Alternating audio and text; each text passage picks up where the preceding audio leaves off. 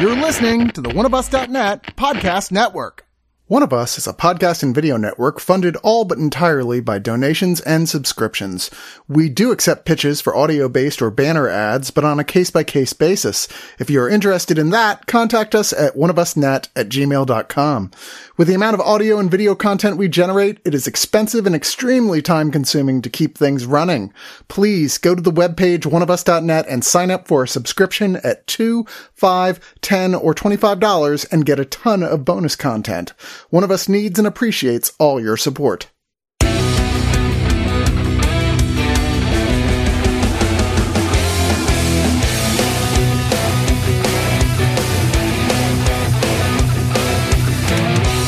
Sometimes there are those movies that come along when you're reading about them and the people who are in them and the idea behind them and the director and everybody involved. You're like, man, this thing is like the ultimate. I don't see a way this could go wrong. Not realizing is what you're describing is basically the Titanic, right? Because like anything that's like, that seems that iceberg proof, somebody's going to throw an iceberg at it. In this case, the bubble throws the bubble at it. But I'm not going to get into too specifics about why I feel that way yet. I'll just say, here's the pitch. Judd Apatow goes back to his more goofier, earlier comic phase, which, you know, is my favorite Judd Apatow period. He gets a cast with Karen Gillan, Fred Armisen, Maria Bakalova, who was, by the way, in Borat 2, played the daughter to much acclaim and awards, David Duchovny, Keegan-Michael Key, Leslie Mann, Kate McKinnon, Pedro Pascal, Guz Khan, Peter Serafinowicz, and many, many others. A bunch of actors making a movie during COVID that is a big budget film, and the whole thing is sort of a satire,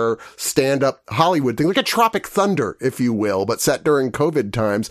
Man, that sounds amazing. Well. Yeah, it does sound amazing. Yeah. What a great idea for a movie that's already been made a few times, more, except for the COVID part. But there are more films about Hollywood and like Hollywood making fun of itself that are terrible than there are ones that are good. But the ones that are good always give me so much hope that there's gonna be another one on the list that's also good. Yeah. When's the next The Player? Well, we had State and Maine. State and Maine was a great one. The David Mamet one from 2000. It was okay. Oh, well. It was not great. It was good. Okay. It was The Player. Come on. It was The Player. There's only going to be one player, Chris. I mean, come on. Oh, that was just brilliant. That was a moment in time. Well, let me talk about who's here to talk about The Bubble. I'm Chris. Joining me is Rose. Hello. Neil. Hey. And Frank. Hello, hello. All right, so the story here, it starts off feeling like it's going to be mainly focusing on one person, Carol Cobb, played by Karen Gillan, Doctor Who actress, and now I guess Marvel actress, who missed a film in the series of Cliff Beasts, which apparently started as sort of a Jurassic Park level type big blockbuster hit, but since has devolved quite a bit into silliness. The last one was Cliff Beast 5, but now she's been talked into during COVID times for returning for Cliff Beast 6, Battle for Everest, Memories of a Requiem. Everyone's kind of pissed at her because they felt like she kind of abandoned us because she wanted to go do her own thing, which was a big budget film where she played half Israeli, half Palestine. Yeah. We got totally panned. And so now she's like, okay, well, I guess I'm doing this, but she has to go along with all these other actors, several of which I've listed here. And they have to go in this giant fucking castle and quarantine for several weeks first before they can even make the movie, and then deal with a brand new director played by Fred Armisen, with a producer played by Peter Serafinowicz, and lots of other people who are being troublesome from the outside, including a cute role as Kate McKinnon as sort of a sadistic studio executive who zooms in from the outside every once in a while to say, do this no matter what. Some of the people here are the hotel staff who are themselves kind of just enjoying schadenfreude at everybody else's misery through this thing. A lot of people have previous relationships, like David Duchovny and Leslie Mann previously been married apparently a couple times, and they're one of those things like every time they get together, they start fucking and get back together, and then they get mad at each other and split. This is a reoccurring issue. But yeah, they all have their own issues. Pedro Pascal is like the one guy who I guess actually had something that he won an award for, and he's holding on to that, but he's a serious sex and hard drugs addict. Fred Armisen, the director, was a former indie filmmaker who's just gonna get this done no matter what, because he does not want to go back to making films on his iPhone.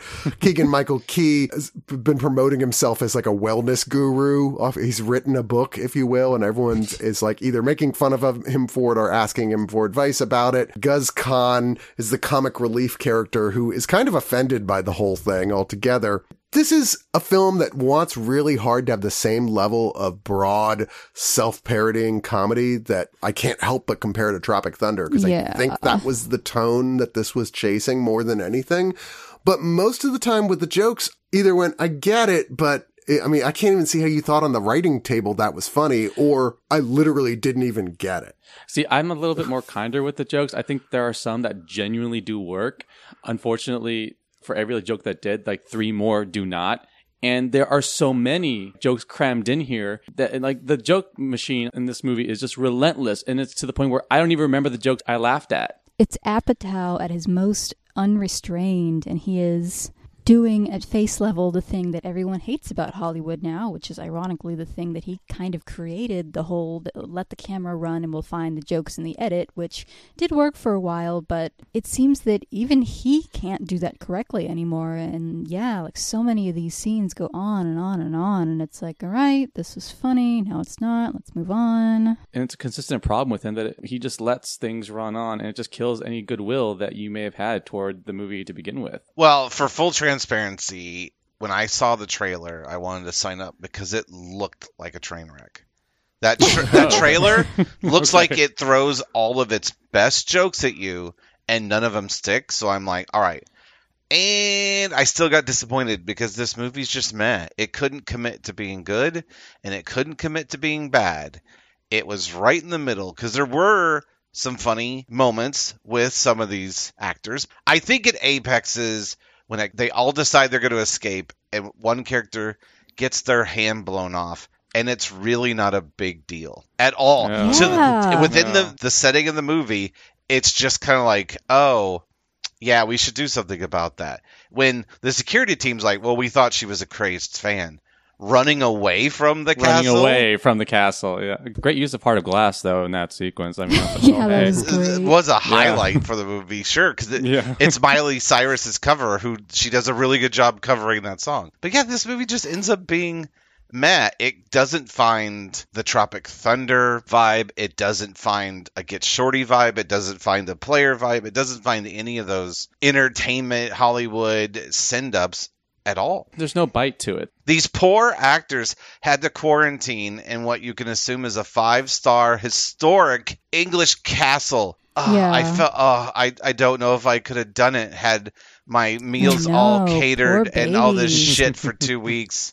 Well, that's the thing. The film can't decide if it wants you to feel sorry for these people. And on some level, it seems like saying, well, because we're saying that actors, they have it hard too. You really feel like it's splitting between wanting you to feel that and also making fun of actors for being too demanding and stuff. It's like the whole thing had an idea for a story and then just said, fuck it, we'll make it up as it goes along. Yeah. Like everybody just, this is the basic idea for your character. Just, we'll just figure it out as we go. I mean, it just felt like one big improv sketch. I don't think it asked me to feel sorry for them. It tried. I don't think it did. The montage of them suffering, I'm doing air quotes, in their rooms, like...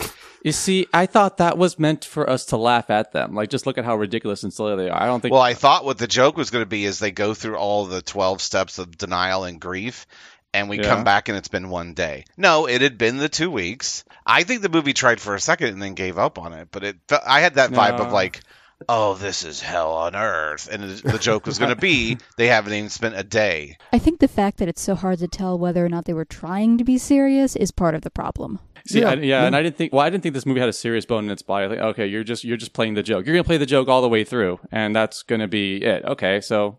That's because it had no bones in its body. There is no structure to this film at all. Yeah. Like, these characters, like, tell me, what was the arc of Pedro Pascal? Because he's one of the main characters in this film. I mean, things happened to him, but why? What did they have to do with anything? Like, everybody is kind of that way here. I mean, at best, Gillian is the main character because she's the loudest about the situation that they're in. Sucks, but question mark. And then there's like this scatter shot of actors and actresses that I assume Apatow had on speed dial to show up for like brief cameos. And half the time you're like, they're just distracting. Why is this even here? My wife watched it with me, and she's like, Judd called in every favor he has. I guess that the Gillen character is the main character solely because we spent more time in her vantage point than anybody else's. But this really is an ensemble. And I mean, like any ensemble, some people are just not going to benefit from being here. I think this is Pedro Pascal's lowest moment. Yeah. To be honest with Yeah, you. no, I mean, maybe one of the low points of his career, but he was the Yeah. highlight of the movie for me.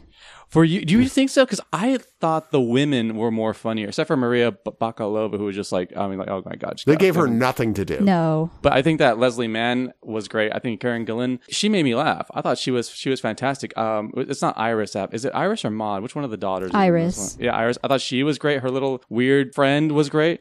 Iris Apatow, plays a TikTok superstar who's joined the cast, and everybody's kind of like, ooh. Only brought in for the name recognition on the poster of the sixth in an installment that's probably 4 movies past its.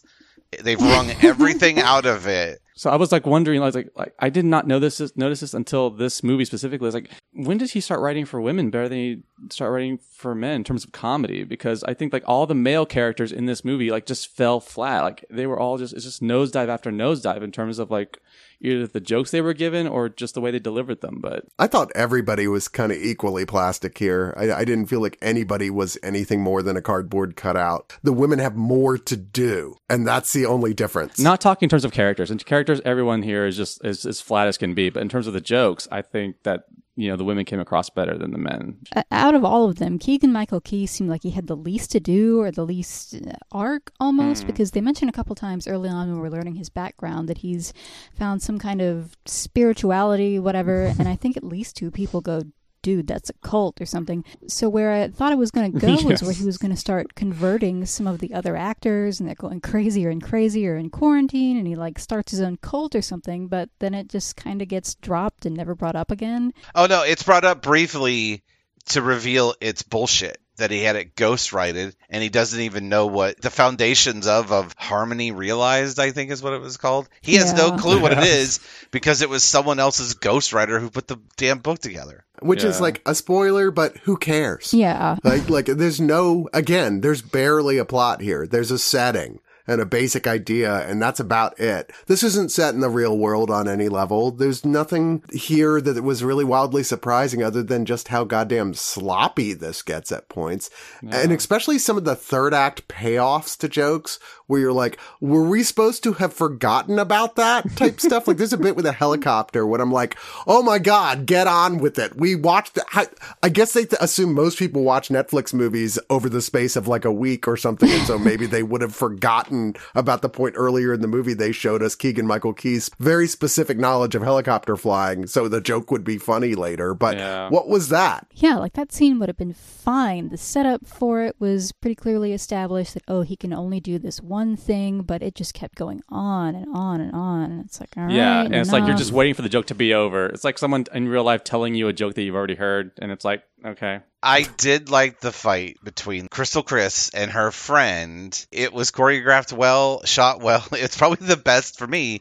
It's the best few minutes in the movie and felt more real than anything else in there. Their initial interaction when they first meet is actually like pretty like hysterical. I like, It okay, was cute. More attention is given to Iris Apatow, again, raising one eyebrow, in this film than any other character. Like the sequences where she's doing TikTok sort of music videos that are like these choreographed kind of cool musical sequences with the whole cast. And I'm like, dude, why didn't you just make more of the movie like that? Those parts were cool. Once again, his daughter. Like, as funny as it was to see these seasoned, somewhat serious actors like David Duchovny, Pedro Pascal doing all these exquisitely choreographed TikTok dances and like twerking and whatnot, it just kind of, there's one too many, and by the second or third one, you're like, all right, yep. I felt like at the point of the movie, that was the high point of the movie. So if you're going to go back to the TikTok well again, why not do some other, like satires of other things people do on TikTok? Yeah. You know, like that was. But anyway,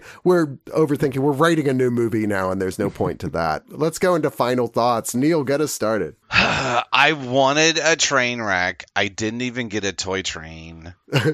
I'm not really going to recommend this to anybody. It's not a complete waste of time, but you're not going to get much out of it.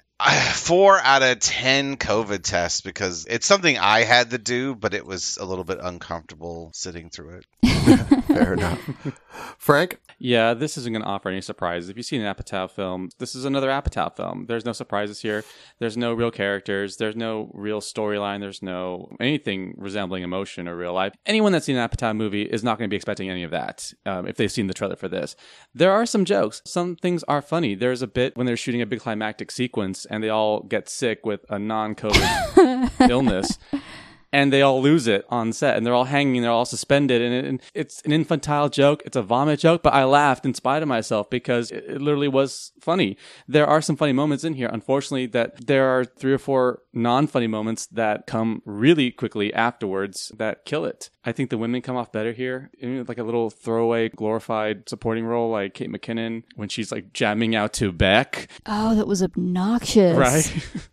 There's a dance sequence with Beck that's really just like, hey, Beck owes me a favor. That is the most egregious, let's stop the movie for this scene since Macy Gray was in the first Sam Raimi Spider-Man. Yeah. I mean, it was like, what the Seriously. fuck is happening right now? There are jokes here. You need to be patient for them, but I would say that this isn't worth seeking them out. So yeah, I'm going to give this 5 out of 10 Doris Day movies because it's her birthday today. She would have been 100. And Really? yeah, we lost her 3 years ago, and the world's a lot less sunny without her. And so let's wrap this up because I got to go back to watching Midnight Lace.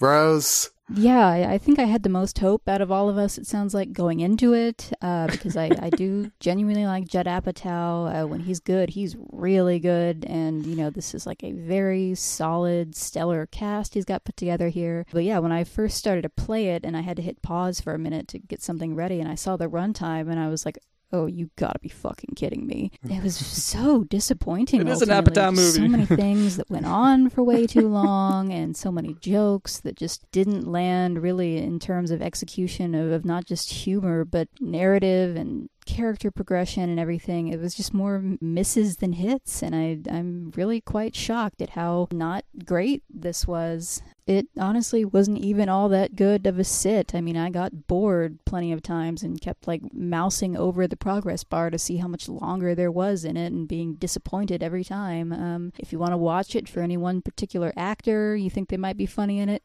just wait for a compilation of their scenes to hit YouTube. I promise it will eventually. And I'm going to give it 4 dancing dinosaurs out of 10.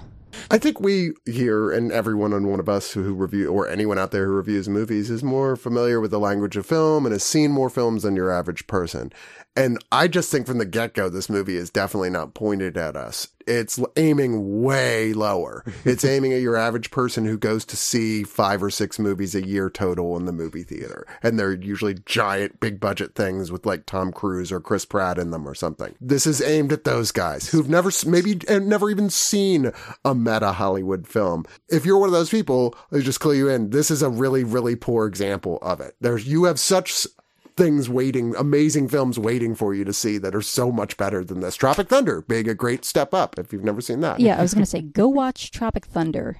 The Bubble is easily Judd Apatow's worst film that he's directed for me. Bottom of the barrel film that he's done. I mean, a lot of his films other people are critical of. I tend to be a little bit more of a supporter of. I mean, I really wasn't a big fan of King of Staten Island, but I thought it at least made sense. Like it had structure to it. I believed these were real people on some level. This is, like I said, supposed to be absurdly broad, but it's just so rarely funny. Most of the jokes are super obvious. I was so bored watching this film, and I really didn't want to be. I was excited to see this. I was excited about the cast. I was excited about Apatow making this type of film. And I don't know, man, it's a big letdown like many other films that are about the making of bad films. I'm going to end this by saying I'm going to give this 3 out of 10 exploding dinosaur dicks, which I can't believe I was the person who claimed that. Yeah. Do you guys, I gotta say, like, I never checked the runtime of Power of the Dog one time. I checked the runtime so many times during, I kept hitting pause, like, how much longer have I got? Is this thing still running? Yeah, Yeah, we've only done an hour. God, I'm only a third of the way through?